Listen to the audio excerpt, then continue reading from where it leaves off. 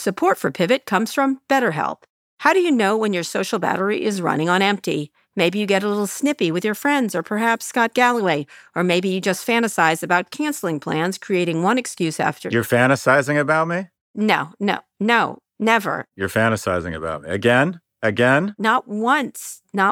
I get it. I'm sorry, go ahead. All right, get off my ad right now. All right, canceling plans, creating one excuse after another, why you have to stay in. I do that to Scott all the time. It's not easy to keep track of how much socializing is right for you. Therapy can help you build more awareness of what you need and when. BetterHelp offers affordable online therapy with licensed professionals. Scheduling is convenient and finding a therapist suited to your style is quick and easy. And we all know Scott Galloway needs therapy. Find your social sweet spot with BetterHelp. You can visit betterhelp.com/pivot today. Get 10% off your first month. That's BetterHelp, HELP.com/pivot.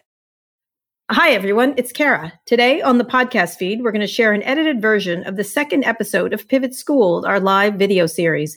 This episode was originally broadcast on Wednesday, August 12th, and the theme was A New Generation of Innovators. Our guests were Nextdoor CEO Sarah Friar and venture capitalist Rana Yared. And later in the show, we also answer listener questions and make some predictions. What you won't hear on this episode are the parts of the show that don't translate well to audio, but you still have a chance to watch Pivot Schooled live. Our final episode is this Wednesday, September 2nd at 10 a.m. Pacific, 1 p.m. Eastern. If you already bought a ticket for any of the previous Pivot Schooled episodes, you are all set, and we'll see you on Wednesday. But if you haven't, you can still get your ticket for Wednesday's show at pivotschooled.com. But now let's go to Pivot Schooled about the new generation of innovators.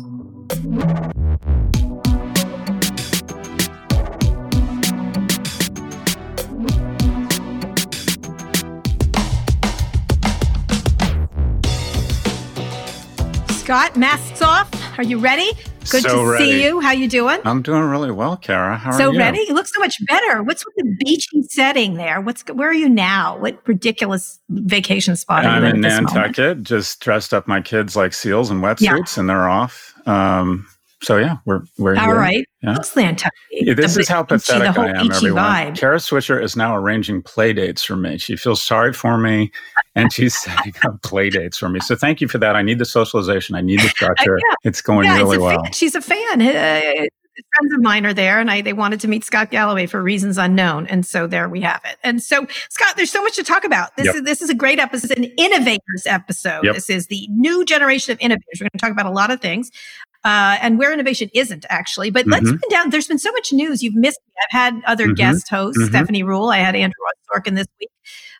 We have had a lot of news. You've been missing quite a bit up there in your vacation hotspot. So you wanted to run down a few thoughts on a couple of things. So go for it. Yeah. So first off, most importantly, Andrew Ross Sorkin from New York. That's a lie. He is a Gordon from Alberta, Canada. It's just time to stop that. Sarah. Anyways, okay. So the most overreported story, 2 words, tick and talk. Everyone thought that, the reality show that Donald Trump attempts to script out where he plans a scenario, inserts himself and what he believes are writers, that the script will unfold the way he plans. And then, what do you know, he's the hero. This is just not going to play out the way he thinks it's going to play out. We have Twitter. I mean, effectively, unless he has auctioned off, and he may have behind the scenes with Xi, given them some island in the South China Seas in exchange for Xi serving up TikTok on a platter. The notion that Satya Nadella, who probably has to shower every time he gets on the phone with his corp dev team and goes through the process of having Donald Trump force a company on him. The notion that this could even be forced on. So let's talk about the ban, right? I don't even know logistically or legally how they're going to execute this ban, and what will be a replay of the trade war that we have already lost. They will announce that they are extending the deadline to shut down TikTok because there's to coordinate with Android and iOS and then figure out a way to piss off 100 million people and to see what happens when I take away my iPad from my 9-year-old times 100 million. In there too. It's just not going to happen. Yeah, but WeChat's in there too. It is a ridiculous distraction. There are bigger issues with China, as I have pointed out, that have nothing to do with this. And so it should, it'll fade away, just like the caravans of immigrants that are headed to our border. They're still on their way, apparently. It's another distraction. Of course, now he's got Kamala Harris to focus in on. And so, like the gnat attention span, that's where it's going to go. By the way, I have not been this excited about a female vice presidential candidate since Tim Kaine. I think this is just so exciting. Anyway, that is so inappropriate. Totally inappropriate. He was a Marine. Thank you for your service. Totally inappropriate. Anyways, in any case, so what other news? You have effectively what's going to happen here is a bunch of companies will announce they're in talks because they've figured out that every company that announces they're in talks, their stock goes up 5%. She can wait just 88 days, realizing there's no way logistically to pull this off until the next election. But everyone is trying to guess who is going to acquire TikTok. The answer is none of the above. It's not going to happen. Anyway, the most underreported story is what's happening across America in university and K through 12. What it has been a consensual hallucination between university leadership, their finance departments, and parents. The least vulnerable cohort in America right now is the children of wealthy parents that make up university freshmen right now. And all of this discussion and hand-wringing over whether universities are going to open, it all leads to one place, and that is they are going to go all remote. It's just a question of how many infections and how much damage is levied on university towns. But it is ridiculous to even think that we're going to open universities. At one school. Yeah. I'm so excited to get in the car on Monday. The Florida Marlins. I'm getting in the car on Monday. The Florida Marlins pay their players an average of $3 million a year. The endowment at Princeton is approximately $3 million per student. The most well-resourced college in the world decided that they don't want to deal with this. And if that means they can, it means no one can. So we are going to see universities shut down. Okay. The tragedy, the least prepared and the most vulnerable in terms of non-health are K through 12. That is where I think, unfortunately, America comes under huge strain, because we're not talking, your 19-year-old at home is a nuisance. Your 9-year-old at home is a tragedy, and could literally puncture 30 to 50 million households come September. So you're going to see, unfortunately, you're going to see almost all of them close down. So TikTok goes to no one. TikTok goes to no one. Universities, they close. Sucks to be a grown-up. And K through 12 is the most underreported story, how the impact that's going to have on Americans. All right. We're going to bring in some friends of Pivot to talk about the future of innovation, which Scott is I would say, negative about. First up, Sarah Friar, the CEO of Nextdoor.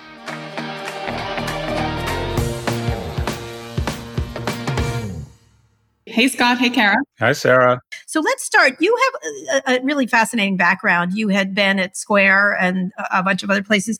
Let's talk about the rise of Nextdoor during COVID. Maybe you could address what Scott said first, actually, in terms of innovation. You've been around the block, a lot of blocks. So how do you look at sort of the innovation economy? Where do you put it? What is the landscape from your perspective? I mean, I'm still a wild optimist on innovation. I've had a almost 20-year career now in Silicon Valley.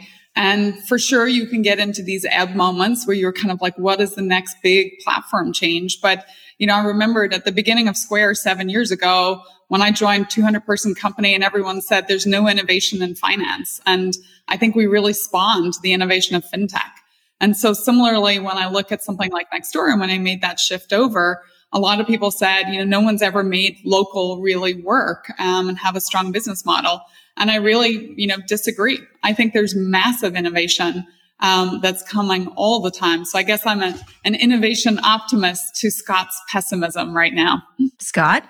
Sarah, do you think that maybe fintech, I agree with you, in fintech there's been tremendous innovation, but do you think that maybe it's because fintech is one of the huge, large categories that isn't dominated by one or two companies, that the fastest growing parts of our economy, search, hardware, cloud, social media, are dominated by a monopoly or duopoly, and that yours is one of the few industries that isn't dominated, thereby leading to this notion that if the biggest parts of our economy are actually having innovation suppressed? I don't know if I agree on the innovation suppressed, but I do think that you need to be careful of that monopolistic behavior that can happen. And I think that's why it's super important, right, in a company like mine, that we find our area and then really play to our competitive strengths, right? When I think about the neighborhood hub that Nextdoor is becoming, right? Number one is this being founded on trust. And we were willing to go a little slower in the beginning because we verify that you're a real person at a real address, right? And that's very different from social media and therefore has a very different outcome. And so I think there can sometimes be a slow burn in these areas because it does take a long time to build a firm foundation. But I don't really think ultimately innovation is stifled. But I do think it needs, a strong hand at the tiller from a regulatory standpoint and making sure that there's good oversight, which I think is what you're calling to. Yep. So when you think about local, you just said something, you sort of a throwaway line, local hasn't really worked. And I think of Tim Armstrong throwing money at it. I don't even remember what that was called. But since I started covering the internet, there was digital cities, there was all kinds of stuff to try to spur local. Talk a little bit about that. And you moved from Square to this. Why did you think this was an opportunity? Besides the fact that I kept bugging you to be a CEO, what do you, I was always like, Sarah, be a CEO, stop being a CFO. What do you think what is the problem in local and how do you look at it right now? Sure. So, there was 3 big reasons I came to Nextdoor, and I think they've only been magnified. Number one was a deep belief in kind of a purpose-driven company. And I think the more we see companies arise like that, it'll just be better for our society and our communities. And so, huge believer in that power of local. COVID-19 has only accelerated that. So, as we went from February to March, we saw an 80% lift in our daily active members, for example. So I think local has come into its own. We're all stuck in shelter-in-place mode. But from a business perspective, that's where it got really interesting. Remember, I have a way back used to be a research analyst. So I've spent a lot of time in my life analyzing companies. And when I look at local, to me, it's this interplay of the residents, the neighbors in a community, the local businesses. And I use the word local, not small, because Walmart, Fortune 1, is a local business, all the way down to Tony Tuta's Pizza here in my local neighborhood. They're all local. They want to act local. And then there are other constituents like the public agencies, the nonprofits, and so on. And I think that interplay is what starts to create really interesting business models. So no one's ever done a good job of really aggregating how does a neighbor go talk to a local business, right? If I stood you down on Main Street and said, Kara, there's a gas station. I want you to kind of tell me, are they open at 6 p.m. tonight, right? And you can't go physically go talk to them. You'd kind of be a little head scratcher, like maybe you'd email them. Would you expect them to reply? Maybe not. Would you find a website? They might have some details. Maybe they have an Instagram page, probably less likely if they're a gas station. And so there's been no kind of singular aggregation. And I think that's the opportunity that I got excited about, is how do we aggregate the interplay of those small businesses who really need their best customers, who are their neighbors, and how do we get residents to really support their local businesses?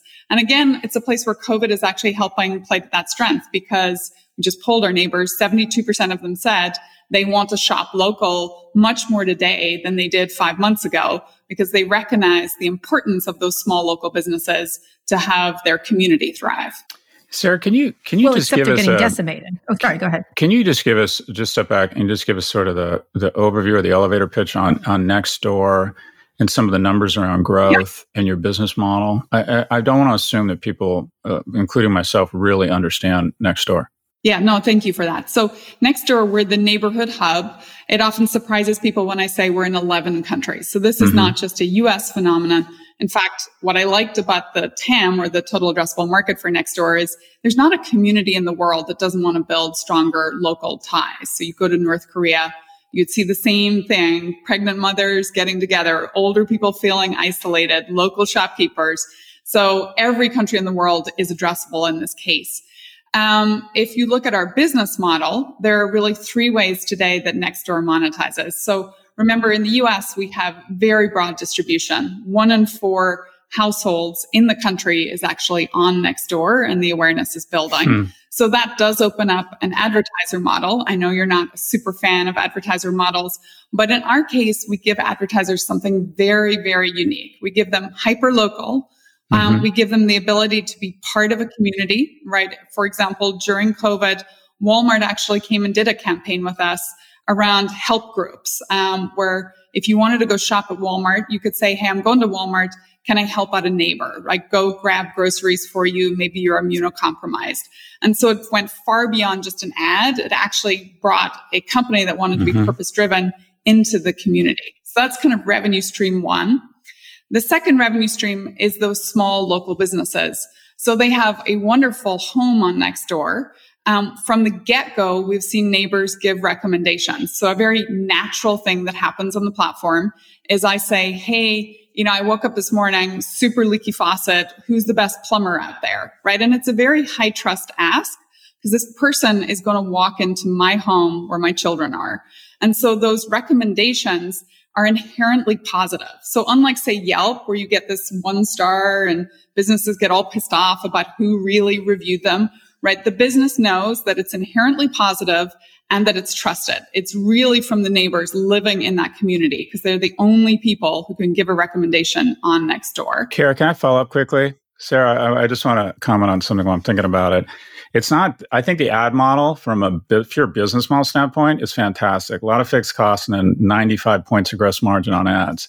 The problem I find online with the ad model is it leads to a business model where you pursue engagement at any cost, including not putting in place the right content moderation or filtering to create a safe, aspirational environment. And there are some issues around racist comments and basically hateful commentary on your platform. What are you doing to implement that kind of moderation such that we don't end up at Facebook and Twitter in a rage machine? Yeah, which has been a long time issue at Nextdoor, what they've tried to address. And it was before you got there too, but it was probably one of your major issues was this content moderation issue.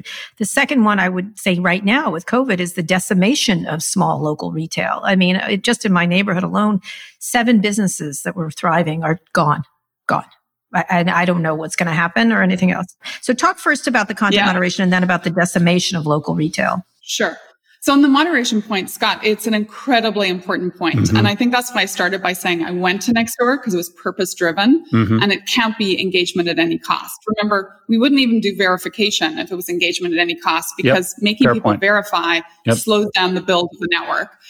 From a moderation standpoint, it's a layered cake for us, right? On the bottom layer, local moderators. And that's really important because I truly believe you have to live locally to understand whether the content should be taken down off the platform, whether it's against our community guidelines. And we're very explicit that we have a set of community guidelines.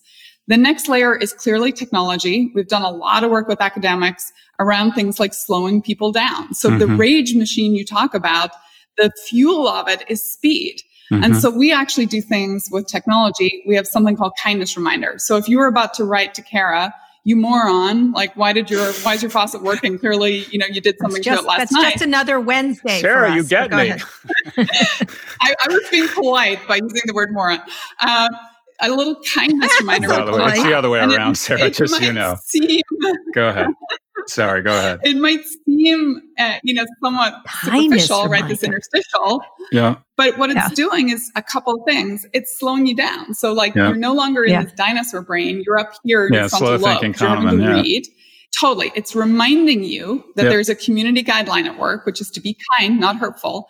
And when people think they're going to be reviewed in a future state, they actually behave better. Agreed. And so these are examples of ways we can use technology. So it's not just everyone says machine learning, like it's, the second coming. In reality, it's about how do you get smart using deep academic research, but put it into product in a way that feels seamless. And then finally, we do have internal moderators too, who look at content, particularly when it's in the zone of discrimination or racial profiling. All right. We have 2 questions from the audience, but do you feel that these issues around racism and Nextdoor, because a couple of years ago, it was ridiculous. It was, person of color walks by my house and it was really kind of crazy. So how do you feel if it's improved? And then I have 2 quick questions from the audience. So I do think it has improved a lot. So if you look at something like racial profiling, that's where we worked with Jennifer Eberhardt, who I think you interviewed last year, Kara, to actually ask people. In fact, her tagline for what we put in place was, instead of if you see something, say something, it's if you see something suspicious, say something specific. And so we really went out of our way to define racial profiling, to let people know they might be engaging in it, even if they don't realize it. and to realize that things like color are not a way to describe, and walking is not a suspicious activity. And so what we've seen, even just implementing that racial profiling flow, is that racial profiling posts declined over 75% and actually continue to decline. So will you ever feel good? No, because it's like fraud. These things are always evolving, right? The bad actors are always finding new ways into the system. But do I feel good about our reaction and that we're making neighborhoods kinder places? I absolutely do. And I feel totally inspired by what I've seen during the crisis. Okay, what is striking is just this morning, the president tweeted about suburban housewives and being scared of poor people and people of color. It resonates. It continues to resonate. I don't know if it works, but nonetheless, let's get some questions. I'm going to lean forward from the audience. Nextdoor has been trying to achieve profitability for many years. What are its plans to achieve operating profitability, and when will it happen? And let me read the second one. What product timelines have changed, accelerated at Nextdoor because of COVID? So let's do the second one first, and then the last one about profitability. Yeah. So I think it's important in crisis. Like, if you don't change anything, clearly something's wrong because you should be reacting. But I think the worst thing you can do is start to get super tactical. So you're kind of in whack-a-mole territory of let's do this, let's do that. So instead, what I think about is how do we accelerate the long poles of our strategy? So you asked me about small businesses. We accelerated a product we'd planned to launch, for example, in next year into the midpoint of this year, which is our business engagement bundle. So we know that small businesses want to post into the feed. We know that their need to tell their neighbors right now what's going on has never been higher. And so that's a product that we brought forward. Similarly, we just launched a product around nonprofits, where we have an amazing part of our platform called For Sale and Free. So kind of our classifieds business. We see about $2 billion per month put on the platform. And now you can sell on behalf of a nonprofit. So my dream is if we could even get 10% of that, right? $200 million a month going to nonprofits. How amazing would that be for communities? On the profitability side, it'll come as we grow, right? We are inherently a profitable business. Scott pointed out the margins of advertising or the SaaS businesses that we have, right? These are inherently very high margin businesses. So it's really about making sure you have the foot on the gas to keep up growth. But that you're doing it in a very mindful way. So we clearly have plans to turn profitable, but I want to balance that right now to grow as much as we can, particularly while we're a private company. All right, here's another question. What does Nextdoor do to train their local moderators? How many of them are there? What is the balance between AI, your different tools, and the moderators themselves? So the moderators, so what we call leads today, there's hundreds of thousands of leads, right? We have 266,000 neighborhoods, and every neighborhood has a minimum of one and usually multiple leads. So I'll give you a sense of scale.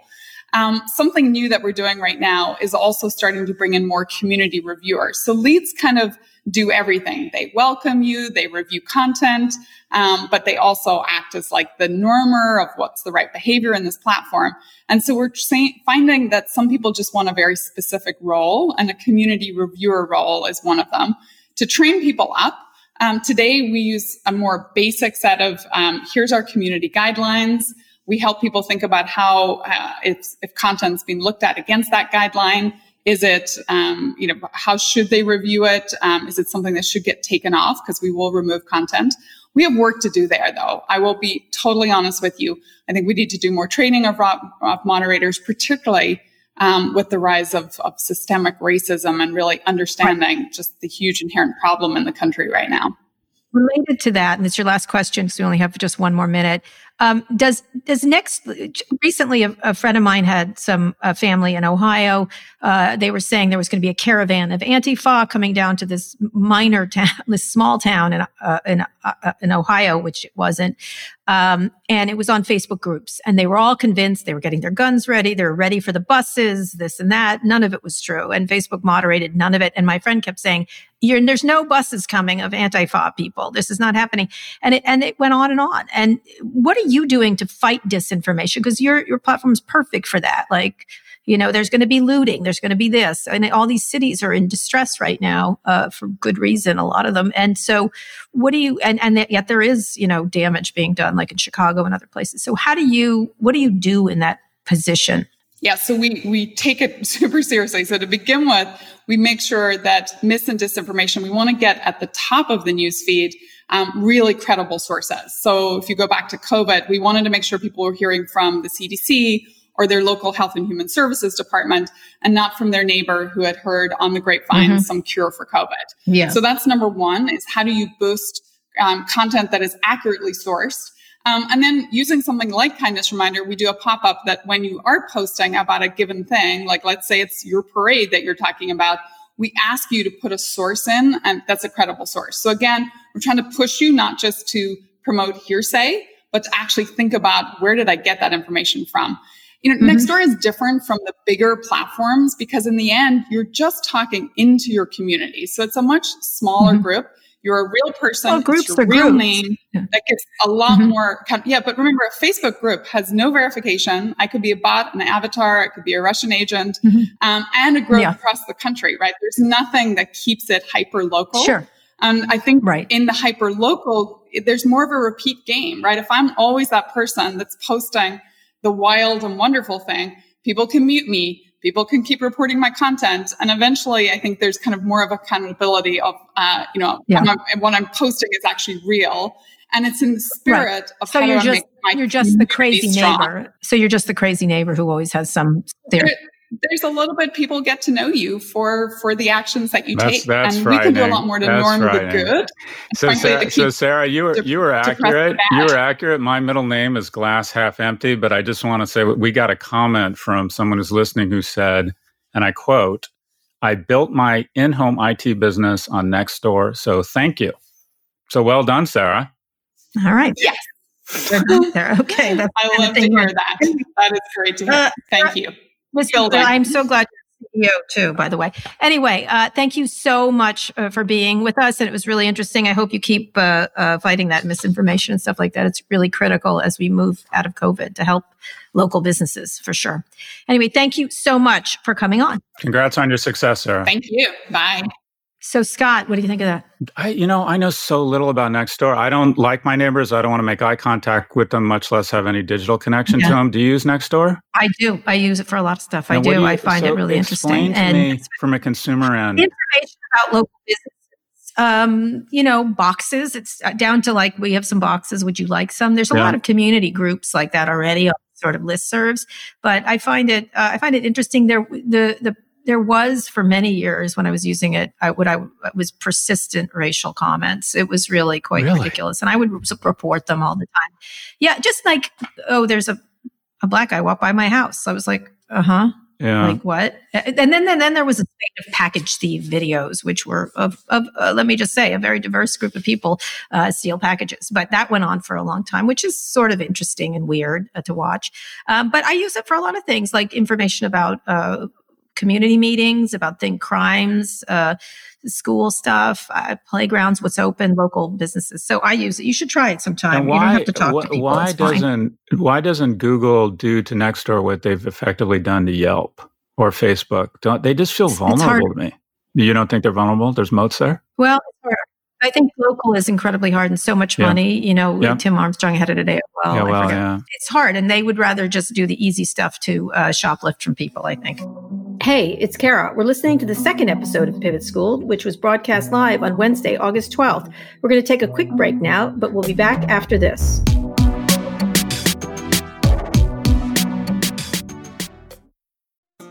This episode is brought to you by State Farm.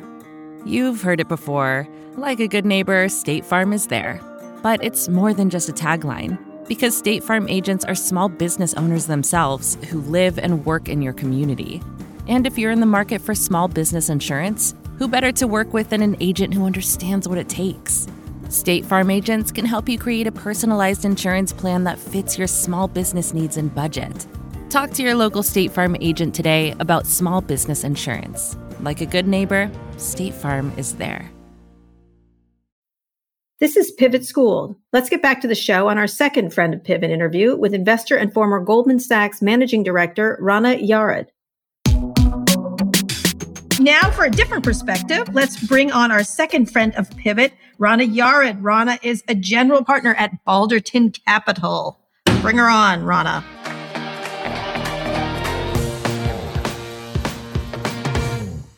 Rana. Hi, good afternoon. Thank you for having me. All right. Well, thanks for coming. Anyway. Rana Goldman. Oh my gosh, I just saw that in your profile. Are you a DJ? Are you DJ Rana? I have no musical talents. I'm very sorry. None? Well, either does David Solomon. Come on, that shouldn't stop you. Maybe I should just dream bigger. That's not fair. No. All right. So, Rana, before you were at Baldwin, you did run a huge division at Goldman, investing in huge enterprise companies, including some crypto. So, talk a little bit about why you left and what's your focus now. Sure. So I'll just start by saying that Goldman was an incredible experience. I spent the first 14 years of my career there and left as a partner in what was named the Goldman Sachs Growth Equity Team. And I've now gone to Balderton Capital as a general partner. I'll report that it's my second week there. So it's very exciting to be there again after being on the sideline for 6 months. And look, second the week. Main reason, nice. Yeah, the main reason why I went is twofold, really. The first is that Balderton, has a legacy of really being best in class in Europe. They've been there for 20 years. They're known for being a best in class early stage investor. And I found that incredibly exciting to be part of the extension of that into a growth platform. That's the first thing. And then the second is that despite all the interest that have been printed about the dismay that European governments have about the lack of technology European champions, I actually view that as a huge opportunity. And as I look across the European landscape, I believe very strongly that there is room for both disruption and for European champions, and for those champions to actually grow and flourish, staying in Europe and raising from the capital markets in Europe versus being forced to come to the US. Well, let's talk about that because Europe's always been an issue. That's always been, I've spent a lot of time going to Europe looking for fresh companies, and Spotify and several others have been the only ones that have really, there's Atlassian in Australia and others. Talk a little bit about that. And then your overall view of sort of the innovation landscape. Scott had a very negative view of it. What do you look as opportunities, and where's your focus? Sure. So you won't be surprised that coming from Goldman, my focus has historically been financial technology and enterprise technology, and that will continue to be my core focus at Balderton. When I look at the innovation landscape, I'm not as bearish on what COVID has done. So there's a line of thinking that goes, COVID has thrown the baby out with the bathwater. Everything has changed. From my point of view, all of the trend, or many of the trends that we're seeing are actually trends for whom the seeds were already planted prior to COVID. So the acceleration of health and beauty businesses online versus going to bricks and mortar isn't new. Bricks and mortar were having problems before COVID, right?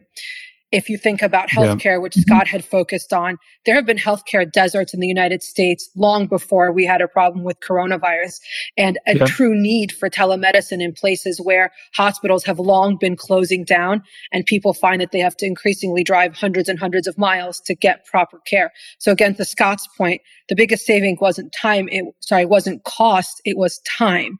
And the risk associated with walking around with COVID has caused an acceleration of the provision of telemedicine in places that frankly have needed them for a long time. And then if I look at, close to my home base in financial services, it's not like the financial services industry in the United States hasn't needed to become more user-friendly and frankly hasn't lagged in terms of customer care and customer accessibility behind the rest of the world. When people didn't want to go into branches anymore, all the services that I couldn't get from my big universal banks on my phone or my tablet suddenly became available. And so I'm very positive on innovation because I think there was a lot of innovating to do, and we now have a proper catalyst for that innovation. And Kara, to address your question on... All right, Scott, go ahead. I'm just saying you said the word accelerated, and Scott now has a VC crush on you, essentially, because that's been his sort of song and dance. Well, go ahead, keep going. We always say here that COVID's more of an accelerant than a change agent. But let's talk about, in the US, we like to simplify things, and we're fairly narcissistic, and we think of Europe as one country, and it's not. When you look at the different markets there, and if you were to think of them as stocks or as assets, and that is looking at the culture, looking at the startup scene, looking at the universities that pump out great IP and hopefully, smart people interested in entrepreneurship, what markets or what countries specifically in Europe are you long on? And I won't ask you to go short because nobody wants to offend anybody, but what are the overlooked countries or markets where you see a lot of innovation? What are the stocks you want to go long on regionally in Europe? I don't know if it's overlooked, but maybe it's less favorable because of the Brexit scenario. But I'm long the UK, and I have been for a long time, and I'm long for a couple of reasons. It's the fintech hub, right? Well, it's not just that it's the fintech hub. It's that you have commerce, so London. You have universities, Cambridge, Oxford, Imperial College, King's in close proximity to that. And you have the seat of government, all within a 1-hour train ride of each other. And those things together should be the right combination of factors in order to provide not only access to innovation, but also access to government help and regulatory frameworks to allow that innovation to be a responsible kind. So I still think that just the confluence of events that started when Cambridge was founded 1,000 years ago that put it close to the capital is a reason to be long the UK on innovation. And then I'm also long Germany on innovation. And for a couple of reasons. One, there's a lot of forgotten industries that people find boring that are highly addressed in kind of that German culture of meticulousness and innovation coming together. And so whether it's the pipes and plumbing of capital market that's coming out of Frankfurt, the big car manufacturing hubs that are thinking about the next generation of transport and logistics, or what we're seeing in Berlin around the consumer. They really have grown multiple hubs with specific expertises across Germany. And so I'm pretty excited about that. And they're a dark horse. 5 years ago, I wouldn't have said that. Okay, let's talk about the whole world, because a lot of people feel there is sort of a splinter net coming, this idea of different hubs of innovation, different development. U.S. has been the center of that, for capital formation and everything else. What if you had to look out where the U.S. is right now? Because you've got to be looking at that because you're now a VC, you want to make, and want to make returns.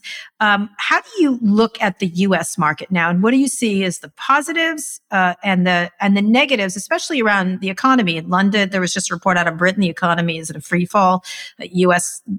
economy is problematic. Doesn't mean there's not money. Wall Street's doing great. Where do you see the U.S. as that leader, or do you feel like that's done? I don't think it's done at all, right? So the U.S. will continue to lead in both capital formation, capital provision, and also in just innovation and creation. When I think about even companies that are outside the United States in particular sectors, they will always need to access the US, either for clients or capital. So particularly in business to business enterprise technology, it's foolish to think that an Asian or a European company won't need at minimum clients of the largest technology companies in the US. So I'm still very long the idea that the US will be first among all the rest. And the positives are obvious. Huge amounts of capital, a capital market system that's considered, second to none at this point, and an open and free economy still that allows for innovation.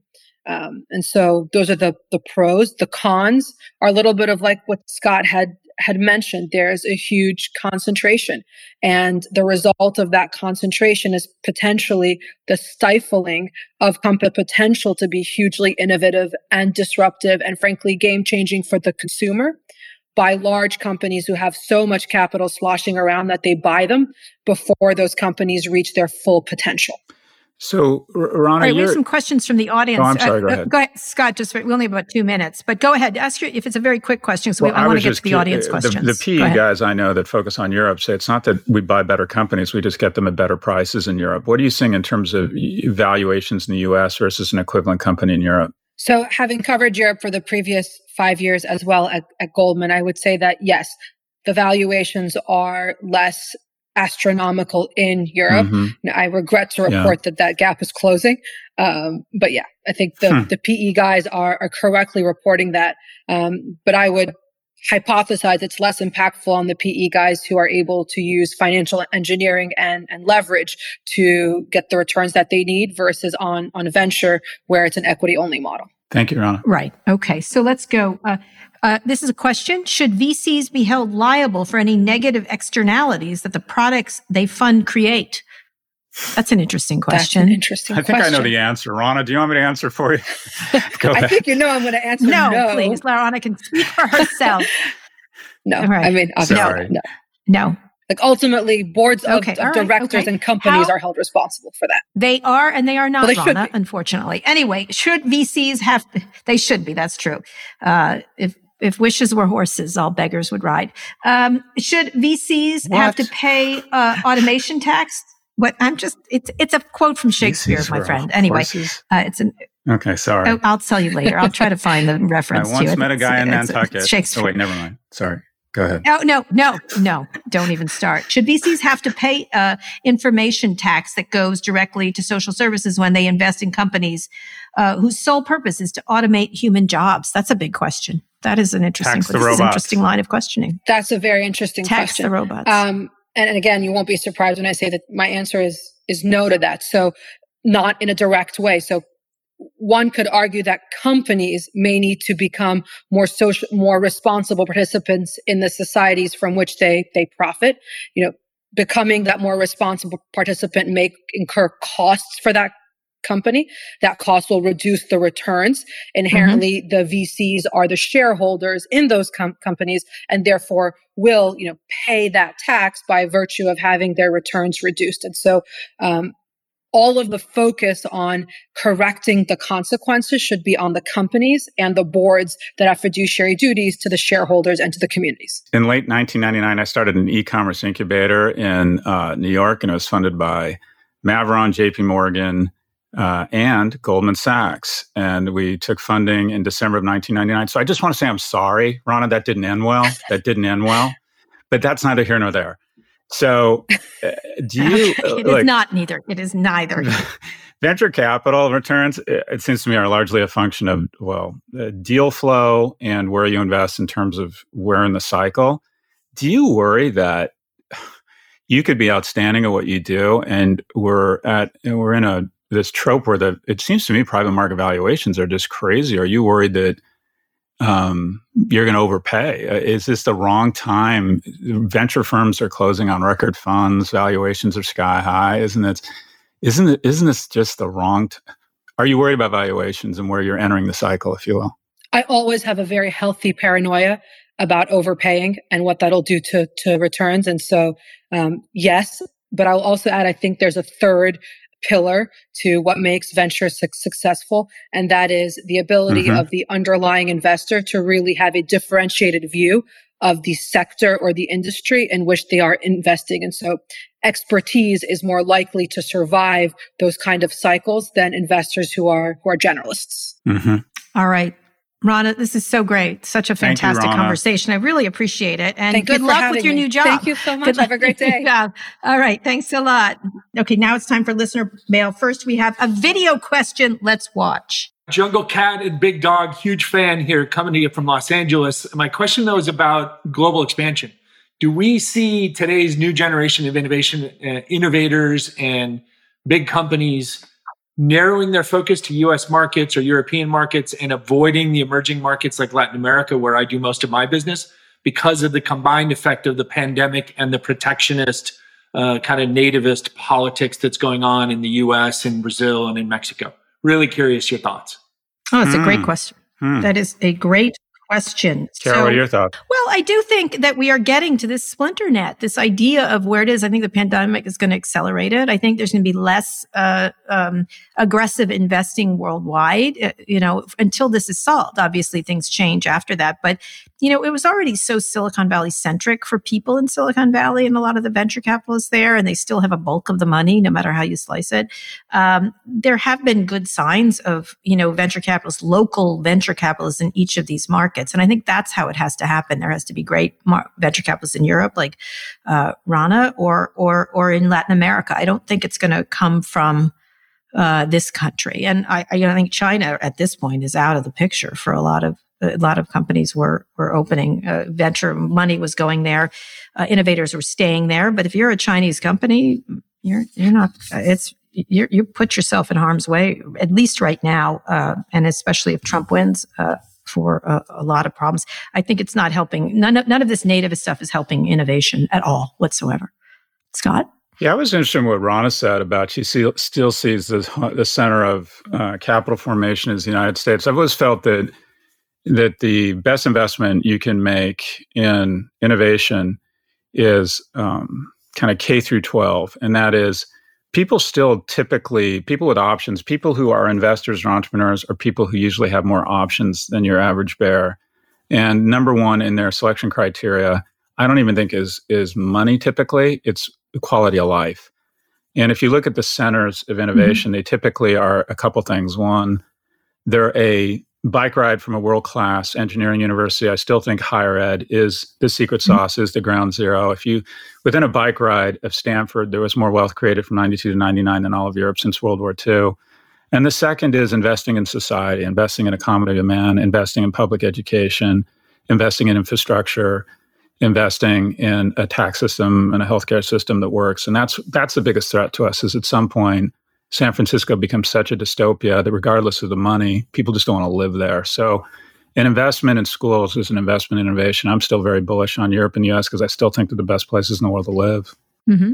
Okay. All right. So then it's a really great question. We really appreciate it, Rob, from California. Now, audience questions here. Which tech company will lead the revolution in telemedicine and healthcare? Let me say, I've been around the block so many times with Google and others trying to, Microsoft, Vault, there's like a million things, and they all sort of, it never happened. And Apple is very active, and they would be at the forefront of this because they've got the phone and the devices and things like that. And Google also, but they seem to have pulled back under Sundar Pichai. We can ask him that when he's here on our show. Where do you think? Who do you think the player? Amazon is the one we talk about all the time that could be a really big player in healthcare. So unfortunately, it won't be. There'll be small companies that'll make a lot of money as acquisitions, but the companies that are most likely to dominate healthcare as they are any other sector where there's margin and shareholder value creation because of a neuter DOJ and FTC is big tech. So let's go through each of them. First off, Facebook, not possible. No one's going to tell Facebook they have diabetes or an STD. They're off. Apple is largely, in my opinion, overrated as a healthcare company. I think it's more show and utility and branding than it actually is data sets that will help them in real healthcare. Google has the culture, the greatest concentration of IQ since NASA in the 60s is at Google. But unfortunately, their healthcare has been more moonshot, things like cure death. And I think when an adult showed up, Ruth Porat, she focused them and probably took them, I don't want to say off the table in healthcare, but I think they'll be a provider of tools as opposed to in the business. The fastest growing healthcare company in the world will be Amazon. Amazon, vis-a-vis Prime and Alexa, they know your body mass index, the food you eat, whether you're in a monogamous relationship, your economics, your zip code, all the indicators and signals of disease and morbidity. And they will have the ultimate actuarial data set. And what they're really good at is sitting on top of a data set and deciding which businesses to insource, i.e. high margin businesses like dermatology or insurance or diagnostics, and which shitty businesses to outsource, i.e. pediatrics, and they'll just let pediatricians on their platform and take a cut of it. So get ready to come home and have an Alexa say, "Hi, Rob, are you interested in cutting your healthcare costs by 50%? Say, Alexa, tell me more about healthcare. Fastest growing healthcare company in the world by 2020, 23, 24 will be Amazon. Great. What about any of the actual healthcare companies? Do you see like an Anthem or any of the others, or not at all? Can they innovate their way in here the way Hollywood has done a relatively good job finally moving into streaming and entertainment, stuff like that? I don't know. I don't know much about healthcare, but my sense of these guys is that they have such incredible. It's the ultimate innovator's dilemma. They have so much vested interest in maintaining the status quo that their best people are primarily weapons of mass entrenchment, lobbying. To a certain extent, COVID-19 will create more innovation in healthcare because all of a sudden the government has demanded certain levels of HIPAA compliance and torn down barriers such that we could deliver medicine remotely. And that was over the objections of the healthcare industry that has a vested interest in what is one of the most efficient deliveries of one of the most important services in the world, U.S. healthcare, that has resulted in incredibly negative externalities for our society. So I think they're going to be more focused on delay and obfuscation than they will be on innovation. All right. Okay. Very quickly, we're running over. So let's get these questions quickly. How long until the internet is considered a right necessary like other public utilities? I just talked about this today with someone. They want to behave like public utilities, but not have any of the laws that govern public utilities. And there is a big question whether internet access and other things should be a right and not something that you have to just pay for. And some people get them and some not. I think this educational problem we're having with kids from remotely just shows that completely. Everyone should have robust internet access, and it should be done like a utility. Scott? Yeah, I agree with you. The first line of defense when we want to break these guys up is you need natural monopolies that have the size and girth to offer the incredible, to make the kind of investments they need to make. And what that spells is utility. So they want to have the monopoly power of utility. They just don't want the regulation. But to your point, Kara, I think you're right. I think they need to be treated more like utilities. And then this massive investment in 5G, I don't know, that'll be super interesting whether we see the same spillover effects we saw from DARPA and all that good stuff. 100%. Okay, last very quick question. How could Twitter and TikTok merger compete with the likes of Facebook, Instagram, and even YouTube? It's not going to happen. So you're not going to see that. Correct, Scott?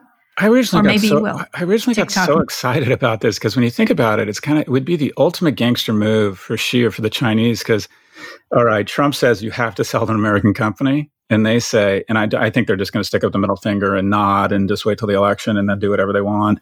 But say they decided, okay, we need to sell to an American company. The ultimate jujitsu move here was to sell to Twitter because Twitter at $28 billion, the valuation of TikTok 40 to 50, that means effectively TikTok has acquired an American company. And that just would have been such an interesting, gymnastic move to say, fine, you want us to be acquired by a U.S. company? Fine, we'll end up buying a U.S. company, i.e. Twitter. And it would have, in some ways, been elegant because you would have had... Like the AOL Time Warner. That's exactly right. And then Vanessa Pappas would have been... Twitter needs a full-time CEO. I get the sense that Ms. Pappas is a really competent leader. And two, they need a strategy and they need product innovation. So it would have been elegant. I don't think it's going to happen, but it was my mind was blown when I thought about how man by exactly. Because Twitter has stuck its thumb in the eye of its best customer recently, President Trump. Anyway, one more thing we have to do before we wrap up today's show is Scott and a surprise guest to make predictions. Okay, let's go to that.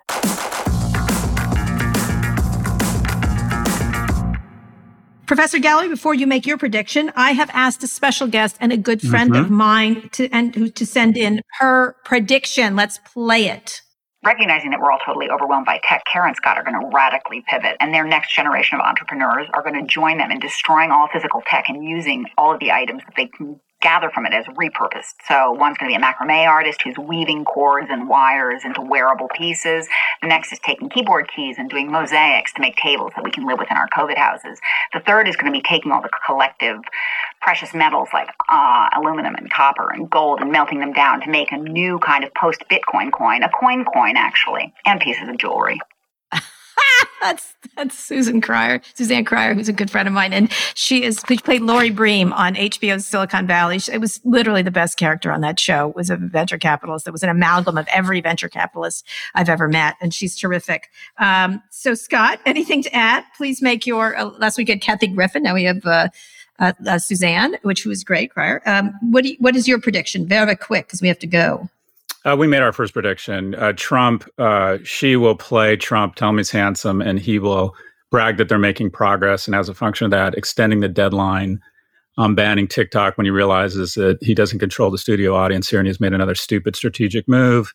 Nothing happens. It's a lot of fun for the media, but basically they just wait and there's no acquisition and we wait till the election and then we see what happens. What do you think will happen to Biden? You have to follow that up. Do you have any thoughts? He's going to drop it. I don't think so. Right? I just don't. Look, you know what you could see? Here's another prediction. China takes a medium-sized company, not Apple, and says, okay, I'm not even Starbucks. We've decided you need to sell to a Chinese company. I mean, the Chinese are now carrying a bigger stick than us. That's what we just don't realize.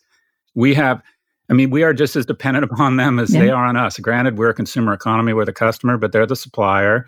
And they can start making noises too. The worst mistake you can make in strategy is that you assume you are punching a speeding bag. I got into boxing. I was amazing on the speeding bag. I entered a boxing tournament. I got knocked out. And the reason my nose bends right is because I was under the impression that my competition wouldn't hit back. And this is the fundamental error in strategy and geopolitical strategy, is you assume your competitor cannot hit back. The Chinese can hit back, and they have fists of stone right now, and we have fists of Trump. Guess who gets the shit beaten out of them? That was good. All right, then. That was good. The dog is back. Capital D. Capital D. Sign us out.